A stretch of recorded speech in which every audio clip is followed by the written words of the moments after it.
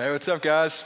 Hey, if you got your Bible this morning, go ahead and get that out. We're going to be in Luke chapter 5. If you need a Bible, just lift a hand up. We've got some folks that are going to walk around and pass those out. As Brian said, we're entering into a new series this morning called Meals with Jesus, discovering God's blessing around the table. What we're going to do is over the next 7 weeks, we're going to look at the book of Luke, and we're going to begin to look at 7 meals that Jesus has with individuals. And as we look at these meals, we're going to look at the people he has the meals with and the conversations that are had around those meals. And so as we enter into this new series, I started thinking that the dinner table, the kitchen table, the dinner table, I think there's 2 things. One, I think the dinner table can be one of the most glorious representations of what the feasts in the kingdom of God are going to be like. Like if you had a mom or a grandmother, somebody growing up that could cook, like you know the joy and the pleasure of sitting around the table and just feasting on your favorite meal. Growing up as a kid, New Year's Eves for us, my mom and my dad, they would always cook like an elaborate dinner. As kids, we would get all dressed up, and my sisters would wear a dress, or we'd put on shirts as the guys and tuck them in. We'd sit around and have like a candlelit dinner with the steaks and sautéed mushrooms, and there's just always such excitement towards our New Year's Eve family dinner. There's so many good memories. And I think on the same side, the dinner table could also be the scariest place on earth depending on what was cooked. If you grew up with somebody in your family who couldn't cook, or if you're a picky eater, any picky eaters? Like if somebody cooked something and you thought there's no way I could ever put that in my mouth, the dinner table could also be a terrifying place as a kid. I remember many dinners. Being a picky eater in my house was never an option. It's not even something my parents would entertain. And so there were many dinners that my siblings and I did not want for dinner that we ate for breakfast cold out of the fridge the next morning. And so we learned at a young age, this is what's cooked, this is what we eat, whether you like it or not. And I called my mom to verify this story this week, but there was a time, I've got a middle brother who was rather hard-headed as a kid, and I'll never forget one night we had sat down for dinner. Me and my sister and my dad, we sat down, we ate dinner, and my mom, like my brother, had asked for something, and she was just trying to teach him some manners, and was like, hey, you gotta say please. And this kid was like, no, I'm not saying please. And so we got done eating. My sister and dad and I drove to the church. We went to Awana's and youth group that night, drove back home after being there for an hour and a half or so. And as we were pulling in the driveway, my brother had just said please after a 3-hour stalemate with my mom. And so the dinner table that night for my mom was probably the source of most of her gray hairs. But we look at and we remember what are the memories around the table. And in the culture of Jesus in Israel, in the Middle East, back in Jesus' time, but even still very much so now, that culture, the surrounding of a meal had a very intimate meaning to it. Like to share a meal with somebody was a very intimate space. Carolyn Steele says that few acts are more expressive than the shared meal. She says, someone with whom we share a meal is, someone whom we share food with is likely to be our friend or well on the way to becoming one. And then Robert Karras will write that in Luke's gospel, Jesus is either going to a meal, at a meal, or coming from a meal. And we got to see a picture of this when a group and a team of us on last year's epic trip, we went over to the Holy Land. And Atta, who was our Muslim tour guide, him and his family, he had 3 sons and a wife, and a couple of the sons were married, and they had grandkids. And there was a team of, I think there was 30 to 35 of us on this trip. And Atta said, hey, I want to host you guys at my home for a meal. And even as soon as we got off the plane, and as soon as we met Atta and we began our trip through the Holy Land, Atta went and bought a loaf of bread, and he tore the loaf of bread, and he made sure everybody had a piece. And what Atta was saying was, he's like, I'm sharing a meal with you guys, and in doing so, you guys are no longer just the attendees to my tour guide, but we are actually now entering in. I'm saying, hey, I see you as family. And then Atta hosted 35 individuals to their little bitty town of Wadi Fuqin in Palestine. This beautiful little courtyard overgrown with natural olive trees in his garden for he and his family. And him and his family provided a meal for over 30 Americans.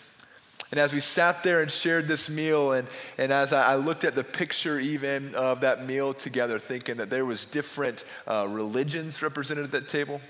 There's different races, There's different ages, different genders, different nationalities, different first languages spoken, but in all of the differences. And then what we're going to see is Jesus represents time after time in these shared meals that despite the differences, that there's so much unity that can be had by a shared meal. There's so much impact that can take place over a table. I was thinking even this last week, there's a family in this church who my wife and I first moved to Monroe, and we're new, and we didn't know anybody, and we're kind of getting our feet wet here. They invited us over to a meal at their home. And I remember sitting at that table, and Grace and I left that night, and we thought, we do not fit in with these people. We're kind of out of our element a little bit here, but time and time again, this family had us come sit at their table.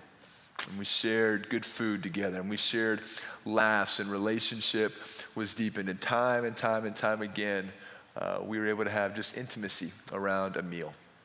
And so we're going to begin this morning in Luke chapter 5, the first meal that is shared. And so I want to pray for us, and then we're gonna dive in. And before I pray, I want to preface with this. I think this is just incredible, something the Lord began to show me a week or so ago. One, as we sit here this morning, but two, as you spend your own time. Brian, weekly, he says, far more important than anything that'll be said on this stage is what God wants to say to you through your own time with him. And as I was praying in preparation for this morning, just beginning to pray and realize, God, the Spirit, your Spirit, the Holy Spirit that resided inside of Jesus as the third part of the Trinity, as we read this story today, the Holy Spirit was present in this story because the Spirit was present in Jesus. And now through this mystery, which I don't fully understand, nor will I think any of us fully understand, that same Spirit that shared this meal with Levi and these tax collectors and talked to the Pharisees 2,000 years ago, now lives inside of us. So as we study and as we read and as we open up the Word now, it should blow our mind that the same Spirit present at this meal is present here right now. So what I want to do is pray and ask, Holy Spirit, you who were there at this meal, will you help reveal to us in wisdom what your intentions, what the conversation, what you were wanting to express to those people that night? Will you make that same thing clear to us this morning? So I just ask if you will join me in prayer.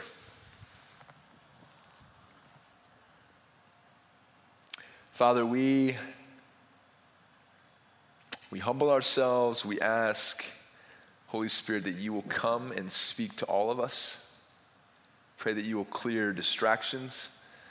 Pray that you will silence just the clutter of our mind, the to-do lists, the worries of tomorrow. Help us to be present in the here and the now.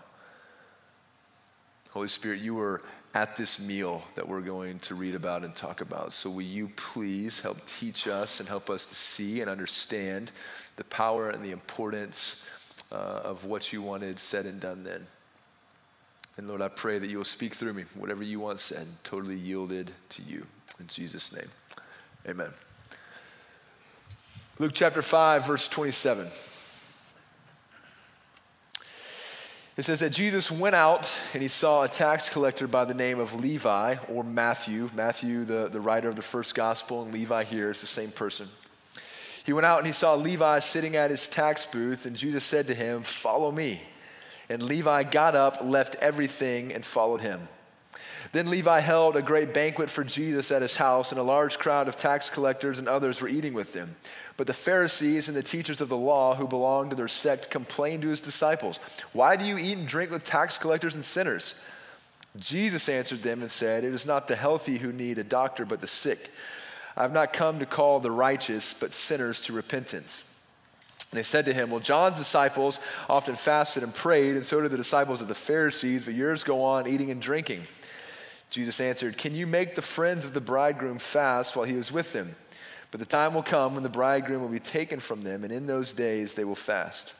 He told them this parable: "No one tears a piece out of a new garment to patch an old one. Otherwise, they will have torn the new garment, and the patch from the new will not match the old. And no one pours new wine into old wineskin. Otherwise, the new wine will burst the skin, and the wine will run out, and the wineskin will be ruined. No, new wine must be poured into new wineskin. And no one after drinking old wine wants the new, for they say the old is better. This morning, it's going to be more high challenge than high invitation. Because as I read this story, I see there's a lot of challenge that we see in Levi and the conversations that we see around the table. And I think challenge is so good for us, guys. Like, we need challenge in life. Challenge, and in the preparation for facing a challenge, makes us stronger so that when the challenge comes, we're able to accomplish it.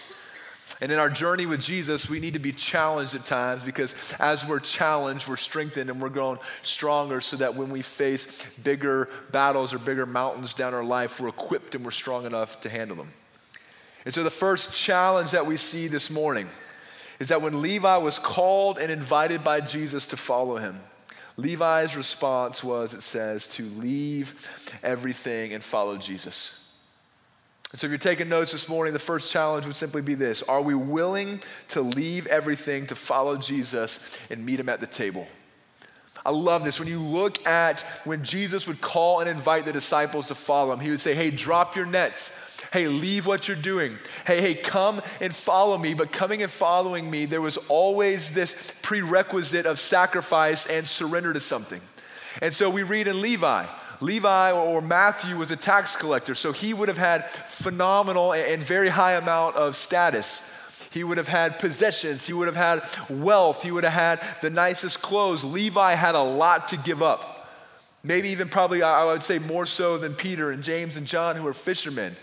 Or maybe it was a little bit easier for them to leave. It's like, well, I don't really have much in the first place, so yeah, I'll come and follow Jesus. But Levi had something to leave.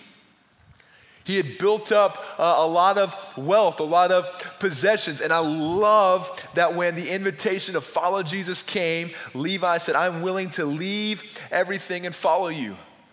I was thinking about a week or two ago, my students and I, leading up to Easter, we were watching The Passion of the Christ in our core group. And we're sitting in our living room, and the first week we watched as Jesus was bound to the stone and as he was beaten. And the Romans would take these cords, these whips that had multiple cords coming out of them, and they'd intertwine them with glass and with pottery and with these things that as they would whip it across Jesus' flesh, they would grab him like fishing hooks, and as they pulled back, his flesh and his skin would come shredding off of him. And we're watching Jesus, it's obviously a reenactment, but as best they could understand, we're watching him being brutally beaten and tortured. And then the next week, we watch him getting crucified on the cross, and Jesus totally dismembered, totally bloody, disfigured, like he unrecognizably is hanging on the cross. And I'm looking at this, I'm thinking, is that really the Jesus that I'm saying I'm willing to give everything to follow? Am I really willing to leave everything to follow that man right there? And I think we look at, there was the two, sinners, robbers, whatever they were, that were crucified next to Jesus. And we can look at them and we can be so quick to realize that the cross in between the two of them, where Jesus was nailed and crucified, is the one that you and I deserve to be crucified on. Like as Jesus hung there beaten and bruised and dying and scorned, he was on the cross that you and I should have been hung on in between the other two criminals. And I'm like, God, when I say I confess to follow you, is that really the Jesus that I say I follow? Or do I follow the one of stained glass windows with long blonde flowing hair hanging out with a bunch of sheep? And if we look at the sacrifice Jesus made and say, I'll give anything to follow that man. Levi says, man, when he saw Jesus before the sacrifice he gave, he saw something in that man that says, there is no possession I have that is worth hanging on to follow him. We see Jesus post-crucifixion and resurrection. I think still for us in a consumeristic culture here in the South, in church culture, we're like, yeah, I want to follow Jesus, but, like, Jesus, I'm willing to give everything to follow you, but my bank account. I'm willing to give you everything to follow you, but my weekends. I'll give everything to follow you, but my social media or my Netflix, or I'm willing to give you everything, but. And we think, gosh, man, Levi didn't even see the sacrifice yet Jesus was going to make for him. He said, there is nothing worth hanging on to follow that man. We see what happens post-crucifixion and resurrection. And the greatest challenge for us here as we open up is, am I really willing and truly willing to give everything to follow Jesus? Man, I want to sit at the table with him, guys. Man, to sit and have a shared meal with Jesus? Two things I think that we've got to ask ourselves and even pray and ask God. The first thing is this: what do we need to let go of? What are the things in our life that we just need to leave to follow him? Malachi will say that Jesus comes like a refiner of silver. And I can look back over my life and my time of following Jesus. And early on, there were some things that Jesus was like, you've got to leave that to follow me. And Jesus began to do a work and began to heal some old addictions and began to walk a little bit farther down the path, and some things that I didn't realize were an addiction or an issue. Jesus says, hey, you need to leave that and come follow me deeper. And God's constantly refining, and the farther we get into our relationship pursuit of Jesus, we realize more and more things that, man, we need to leave to follow him. Like, we need to give up some stuff. We need to ask Jesus, will you refine things out of me? Will you show me what do I need to leave to follow you? What needs to be cleaned out? What needs to be thrown out? What needs to be refined? And the second thing is this: where is fear keeping you back from giving your all to Jesus? What do we need to let go of? And in that, what is the fear that is keeping us from doing so? Fear in itself is not an attribute or a quality of God. Fear is a weapon, is a tactic, is a strategy of the enemy. So if there's a place where as you begin to pray, or maybe you could say, man, here's a spot where I can recognize in my life God has said, you need to leave that or give that up. We can maybe look back and think, well, those are also the places where Satan begins to whisper in the ear and like, no, I don't know that I'd do that if I were you. God's saying, man, if you'll just let go of this, there's deeper depth with me. And Satan's in the ear whispering, yeah, but is it really worth it? Yeah, but if you give that up, what's the risk? And what are people going to think? For me, before I gave my heart to Jesus, man, I love it. The only thing I ever wanted to do was play baseball. And I was playing at a Division I school in Tennessee, and I remember like, God, I'm afraid if I give everything to follow you, you're going to make me be a missionary in Africa, and I just want to play ball. Like, I'm afraid if I say yes to you, you're going to take the thing that I love the most. Right? Like, there's something for all of us where it's like Satan begins to whisper in the ear. And because fear is not from God, fear is from the enemy, Satan wants to whisper fear into your ear. And when we believe that fear over, we believe the invitation to leave everything, we are in essence keeping ourselves handcuffed and in bondage to that which separates us from a deeper depth of following Jesus and meeting him in intimacy at the table. You guys with that? Does that make sense? Fear, Satan wants to keep you bound by fear. So if we can recognize through confession to say, God, here's what my fear is. Confession simply means to tell the truth. Satan cannot stand in truth. He's a God of lies. He cannot be in the presence of truth. And so when we confess in truth telling, saying, God, here's what I'm afraid of to give up to follow you, I believe that opens up the ability for Satan to be silenced and for Jesus begin to speak in a little bit more truly into, no, here's the invitation on the backside of leaving everything to follow me. Your resources, your possessions, your old habits, your addictions, whatever that invitation would be, leave it and follow me. And we see Jesus would invite the rich young ruler. He would come and he'd say, Jesus, man, I got it all going on. I obey my mom and dad. I go to church. I'm a pretty good guy. Like, man, there's what else do I need to do? He'd look at him and say, go sell all that you have, give it to the poor, and come follow me. And it says he walked away sad and dismayed because he was a man of great possessions. And guys, I'm not saying by any means that God is against riches, and he's against comfort, or he's against providing in abundance. Like, guys, we see God do that for people all the time. But what we don't see is the invitation that Jesus promises that when we follow him, he's just saying, man, come into a life of abundance and pleasure and comfort. That's not the promise. The promise is, no, when you come follow me, and the invitation that we see Jesus speak to all of his disciples is, no, when you come follow me, there's a sacrifice and a cost of something to pay to come and follow me. And I love, even in the book of Acts in the early church, like, they took this pretty serious. In Acts chapter 2, it says that all the believers were together and they had everything in common. It says they sold property and possessions to give to anyone who had a need. And I love this, verse 47. And in doing so, it says the Lord added to their number day by day those who were being saved. And I think the paradigm shift for us, must take place in realizing that when Jesus calls us, to follow him, holding true today, there is a cost, there is something to be given up. And we've got to reconcile in ourselves that what we have, the possessions, the resources, whatever that would be, like, these are not just our stuff. Like, these are gifts and things that God has given us to be a part of Kingdom Impact now. And so if we stay so bound up and, well, these are my possessions, or that's my addiction, or that's my desire, then, man, we're just going to miss out on stuff that God wants to do in the kingdom here. Like, Jesus didn't die just to get us into heaven one day, but Jesus died so that he could get heaven into us today.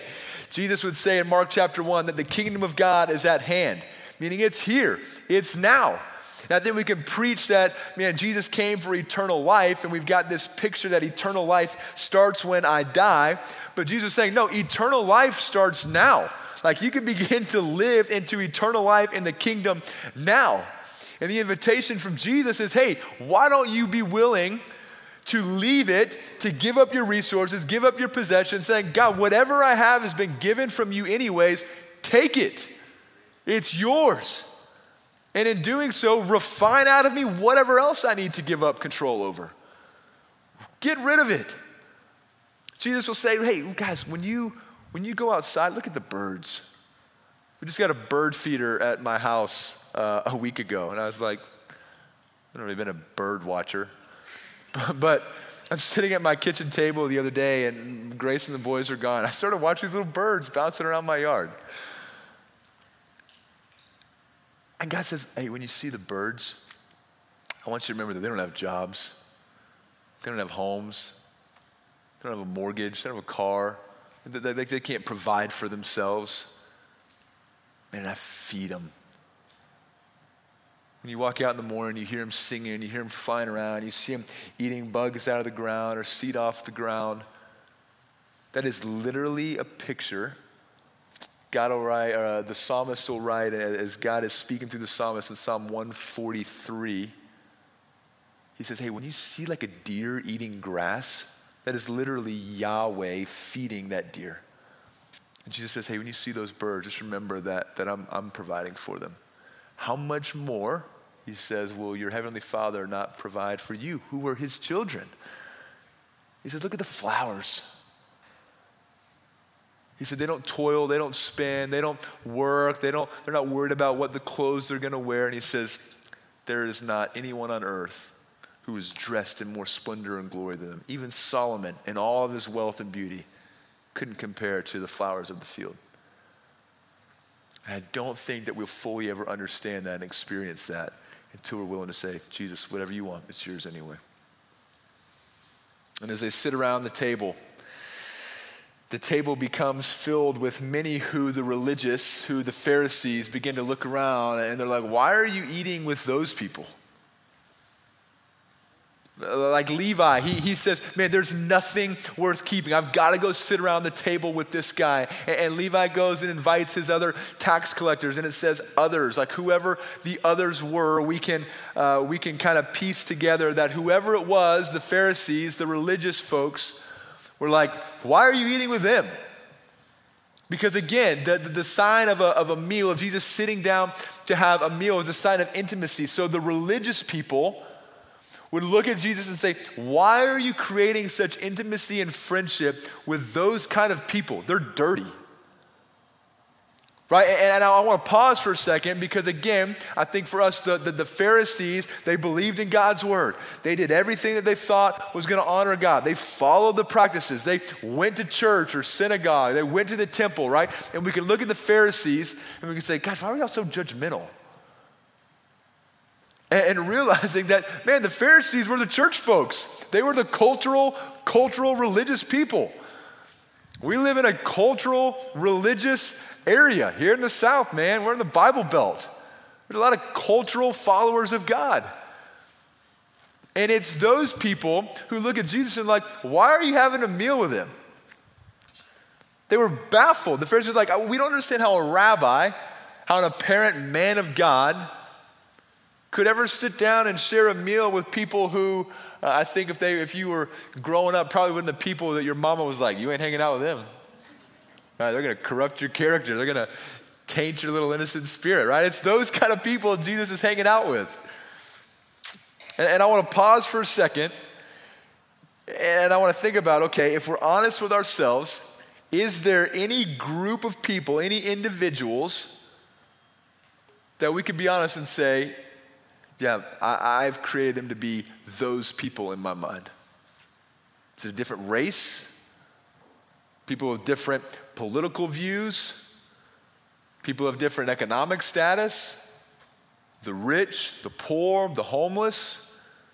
Is it the man or the woman sitting in jail for a crime that they've committed? Right? Like we can look at the Pharisees and be like, hey man, guys, relax. But are we honest enough to do some reflection, say, gosh, is there anyone that we've created as those people who we look and say, why are you hanging out with them? You're sharing a meal with those guys? Don't you know they're going to taint your spirit?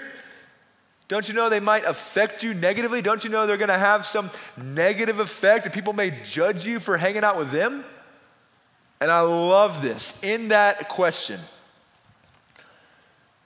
Jesus' response in essence is this. He says, those people, those are actually the ones that I came for.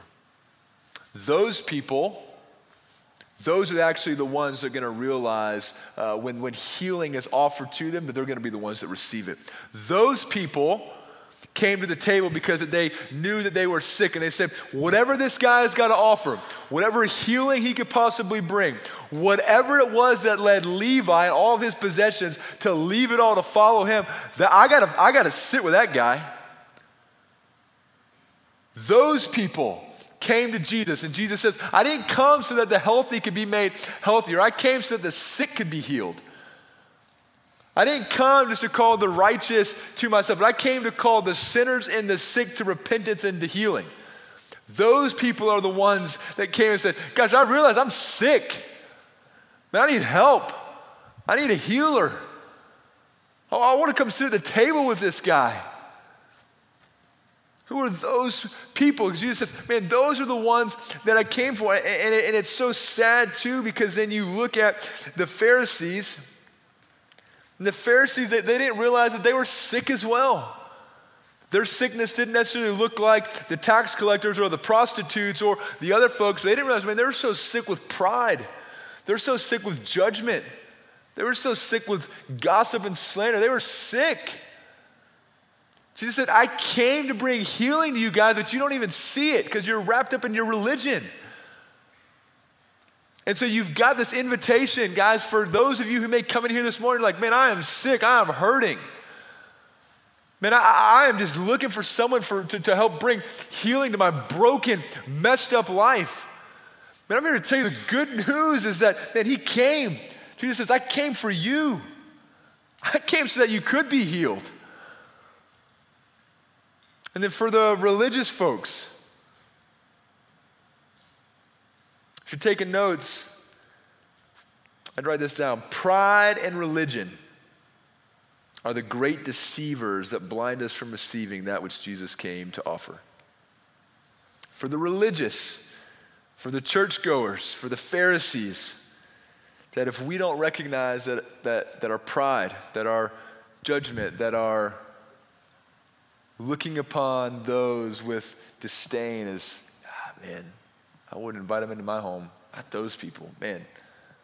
Hanging out around my kids, my wife, man. Jesus says, those are the people I came to. So as we look around and Jesus says, no, I want to invite them to my table, realizing, gosh, where do we need to repent of pride and judgment to say, hey, those people just so might be the people that we need to invite to our table. And in doing so, maybe they'll get to see the love of Jesus through us. Right? Like if we actually now begin to go to those people and say, hey, I know you're hurting. I know you're in pain. I know your life's falling apart. I know you're in need. I know things are breaking and shattering around you. Come to my home. Come to my table. Let me love on you. Let me feed you. Let me sit around. Let me hear your story. Let me see if there's a way that my family can help comfort you. So we read that the early church said, man, when there was need, they just sold stuff. They pulled the resources together and say, man, what do you guys need?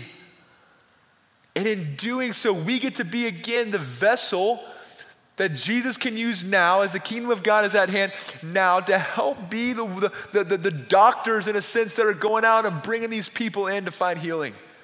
And I think the church looks a little bit more like a country club sometimes than a hospital. And realizes that, man, this is a place where people can come to find healing. And sometimes it is absolutely an individual who makes excuses and they're like, man, there's nothing you're going to do to convince them to come into a church or a house church or to come sit at the table. But I do think that because we look more like a country club than a hospital, that is part of the reason why some people think, man, I got to get cleaned up before I can come to church. Man, I heard a guy one time, I can't remember if he was invited to church or whatever the case was. We were sitting around, he's like, man, if I walked in a church door, I think God would just burn me to the ground right there. I've done way too much. I can't walk into a church. And thinking, God, man, where's that perception? Where's that perspective for him in his mind been groomed where he thinks, man, I'm not welcome with those people. I can't step into a church. Jesus says, no, man, this should look like a hospital. This should look like a place full of beds for people to come in and find healing. And I think some of us, we've come to the Father. We have been healed. And some of us, we just won't get out of our hospital bed. Like we're just taking up space in the bed. So no, I've been healed, but it's more comfortable to just sit here and stay stagnant and immobile. And I think the challenge for you is, man, get up out of your bed, go out, go find somebody else who is sick, who is hurting, who is dismembered, and bring them in and show them where they can find healing. Show them where they can be restored. Man, you've been healed. You've received healing from Jesus.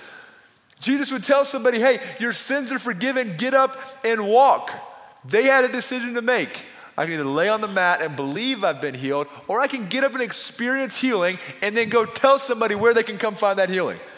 Jesus says, those are the people I came for, guys. Man, I want to be a part in our church of seeing people come get healed. We've got to get up out of here and go tell them where they can find it. Because Jesus says, man, I came for them. I came for those people. And I think the realization for us is that we need to see that, man, we're all sick.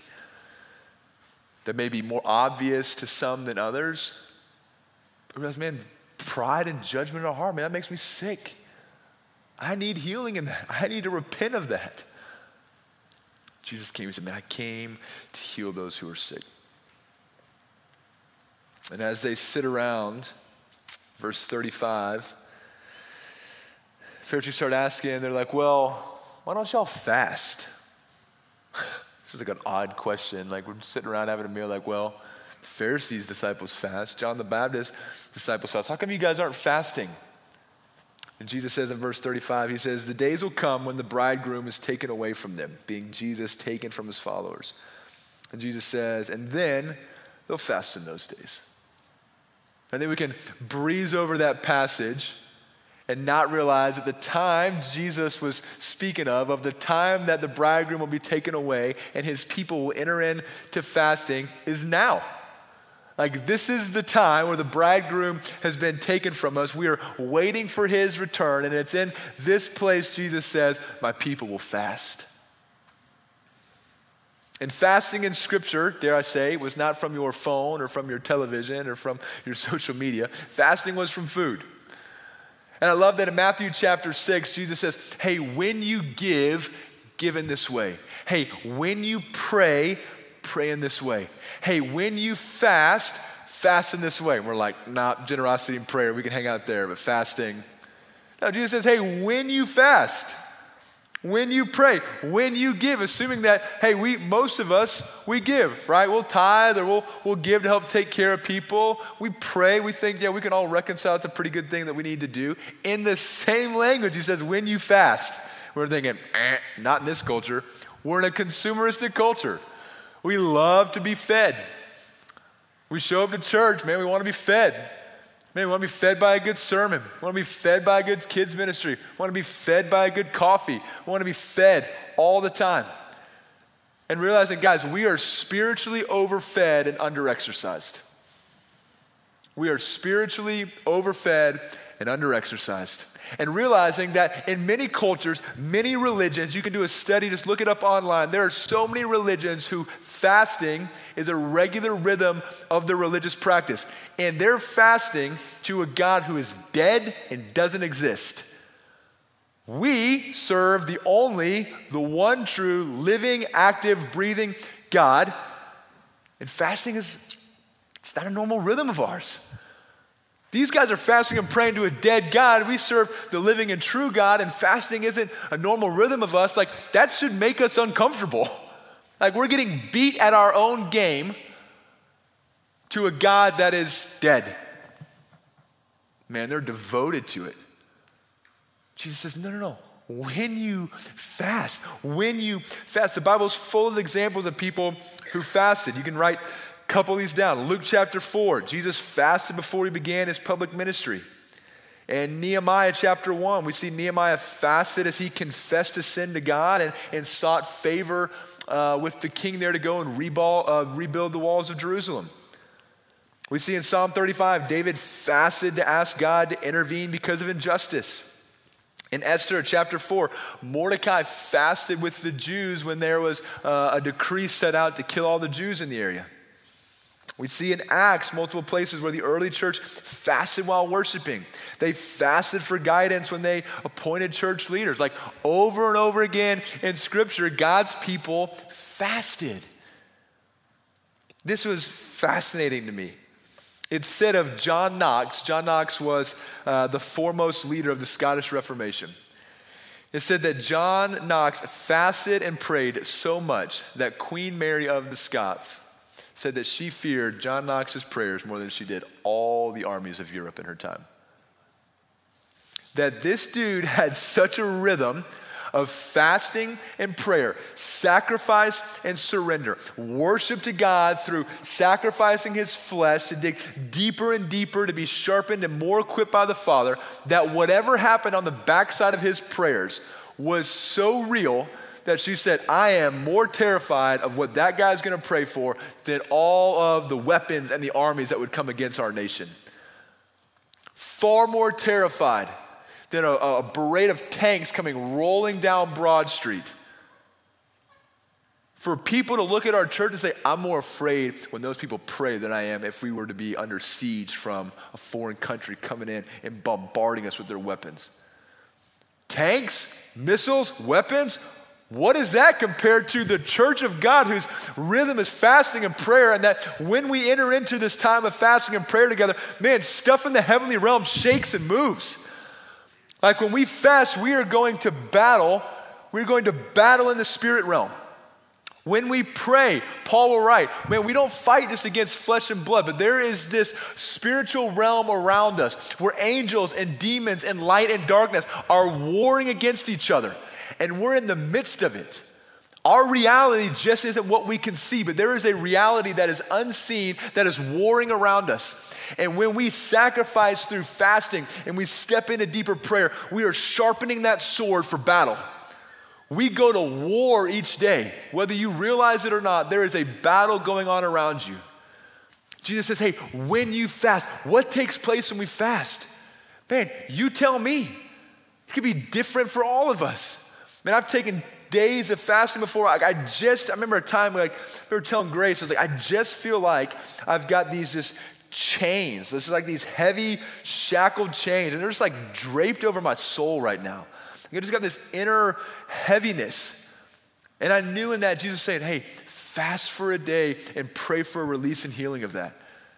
And I took one day. It's like, Lord, will you just release, whatever this is, whatever this war and battle in my soul, will you just remove these chains, loosen them, shatter them? Guys, I don't know that there's been one day since that fast where that same attack on my soul has been felt. There's been many things with Grace that we've fasted and we've prayed and we've sought the Lord for answers and we've gone to war through fasting and prayer, and stuff just moves and happens. And we would rather be fed than realizing, man, what is one day of self-sacrifice, deeper dive, pursuing God deeper, asking for healing? What is one day compared to our lifespan? And then what would happen if that one day turned into more than just January during Watch Week or during Lent? I was like, man, I'm gonna do this once every couple weeks or once a month or once a week. And we got to a place where our church was looked at and said, I am terrified when those people pray, because when they pray, their God listens. They're not fasting and praying to a dead God with no power or ability. They're fasting and praying to a God who moves and shakes things. I was thinking at the end of service, we're gonna sing the song, House of Miracles. So this is a house of miracles. And thinking, no, what if this house really was a house of miracles? What if when we stepped in here, through our fasting, through our praying, through our seeking God, through our intercessory, this actually became a place where real miracles of healing took place. Spiritual healings took place. Physical healings took place. What if this was a house of miracles? Really, not just a song that we sing. And I think so much of that can be unlocked and deepened if we enter into a place of self-sacrifice, leaving everything, sacrificing a day or multiple days or a week to say, I'm fasting and I'm going after the heart of God. And like everything else, Jesus will look at fasting and say, hey, it's a heart thing though. It's a heart thing. Maybe fasting seems terrifying. Man, start with just sun up to sundown. Say, I'm going to skip 2 meals. That's a sacrifice. Man, God will delight in that. It's a sacrifice. Maybe that goes to, man, I'm going to go 24 hours with no food. Maybe for health reasons, it's, man, I need some food for medication or things that you may be on. So, man, I'm going to do a Daniel fast. Or like, I'm going to cut out pleasurable food, if you will, and I'm just going to go to the basics. Like whatever that kind of fast would be, I mean, I would say, man, pray and ask the Lord what kind of fast he would enter you into. But I don't want a fast to just be a once-a-year thing that we just kind of do. To where if we're not careful, our fast together one time a year can turn in more about sharing recipes for how to make cauliflower buffalo wings than it is about really seeking the Lord. Like, what would it look like if we became a church who truly, truly fasted? And as we look at the leaving, when we look at who Jesus came to heal, when we look at fasting, I think this is such a powerful parable here that Jesus tells. Verse 37, he says, no one pours new wine into old wineskins. He says, otherwise the new wine will burst the skins, the wine will run out, and the wineskins will be ruined. He says, no, new wine must be poured into new wineskins. And no one after drinking old wine wants the new, for they say, the old is better. What Jesus is saying in this parable is this. The picture he's giving, in that culture when they would make wine, they didn't have bottles. They didn't have nice glass bottles or vases they would put it in. They put it in wineskin. A wineskin was this leather pouch, if you will, that they would pour the wine into. And as the wine would be poured into the wineskin, into the leather, the fermentation process would begin. And so it would begin to bubble, and the gases would be released and produced, and the leather would begin to expand and contract as the fermentation process was taking place. And so Jesus looks and he says, guys, you would never take new wine and put it into an old skin, because the old skin, the leather would be dried out, it would be cracked. After years, it wouldn't be pliable anymore. So he said, if you take that new wine and you put it into an old skin, when it tries to contract and expand, that leather's not pliable, so it's going to crack or it's going to burst and it's going to bust, and all the wine you've worked for is going to spill out over the ground and be ruined. He says, no, you would never put something new that you've worked for into something old because it's going to bust and be ruined. He said, no, you'll take something new, you'll take new pliable wineskin, that's what you'll pour the wine into. And what Jesus is saying is he says, guys, Pharisees, tax collectors, those at the table, those around the meal, he says, as long as you stay stuck in your old ways of thinking, as long as you stay stuck in your religious patterns, as long as you stay stuck in old religious thinking patterns, I can't pour anything new into you because you can't hold it. Like you're not willing to receive the new wine Jesus wants to pour in when you're stuck in old ways because it's just going to crack and bust and we're going to throw it away and we're not going to make sense of it. And Jesus says it's going to be poured out over the ground and ruined at that time. And guys, God's not a God who wastes. And so he says, man, I want to pour out something new into you as an individual. I want to pour out something new into you as a church.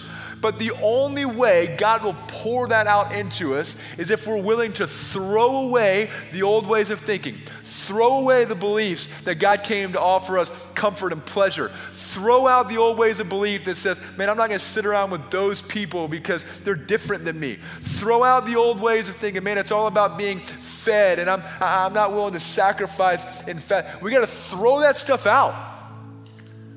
We've got so many religious constructs that have been built up in our minds by growing up in church for some of us. And he's saying, man, you got to throw that crap out if you want to be able to receive this new thing that I want to pour into you. The only way you can receive this newness of the kingdom of God that I want to offer you here is you've got to adopt a new way of thinking that I'm trying to teach you guys. You can't receive it otherwise. I'm not going to waste it. I'm not going to try to pour something into you that I know is going to bust and pour out on the ground. I mean, I'll go down the road and I'll find somebody who says, no, Lord, I'm willing. Whatever you need to refine out, whatever you need to deconstruct or tear out of my mind, the wrong, poor ways where I've served you or thought about you, or man, I've created this image of who you are, and you begin to tell me, that's not who you are at all. Like, I got to get rid of that. And it's in doing so, the invitation is, I want to pour out something new into you. I want to pour out something new so that this does become a house of miracles. And realize, though, when Jesus begins to pour something new in, the fermentation process begins.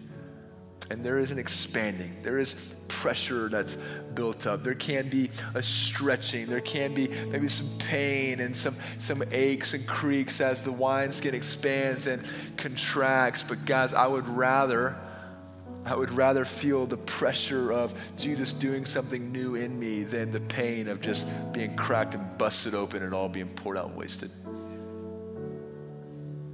And so, Father, as we step into a time of worship,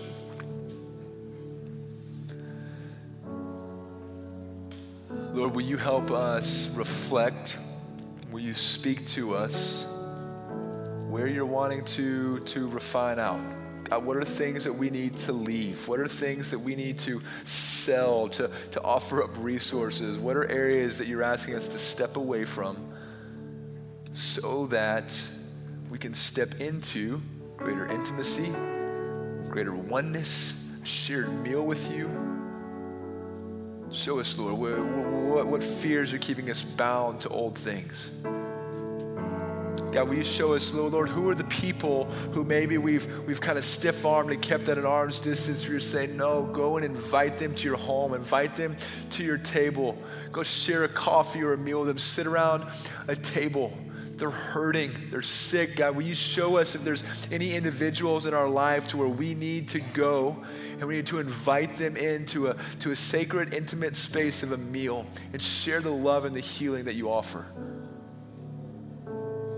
And then, Father, I pray that you'll give us the strength, give us the courage, God, to be able to sacrifice our flesh, our desires, our hungers, and knowing that, Lord, there's something that takes place deeper in the spirit realm. There's a sharpening that takes place when we fast, God, when we become a church who is accustomed to those things. Holy Spirit, come and move and have your being in Jesus' name. Amen. There's going to be communion on both sides of the room. We invite you to come up and take communion with your family or your loved ones. And I would ask, before you come take communion, Paul will write, don't hastily come to the table. But before you come to the table and receive the bread and the wine, the representation of that sacrifice on the cross we talked about, do some reflection. If there's anything that needs to be confessed, if there's any reconciliation that needs to take place, Paul would say, hey man, deal with that stuff first. Like the table is open to you, but deal with any sin, deal with any confession, any reconciliation that may need to take place on the front end. You're welcome to the table. We'll have a prayer team up here who would love to lay hands on you, to come and pray with you if you need prayer for anything.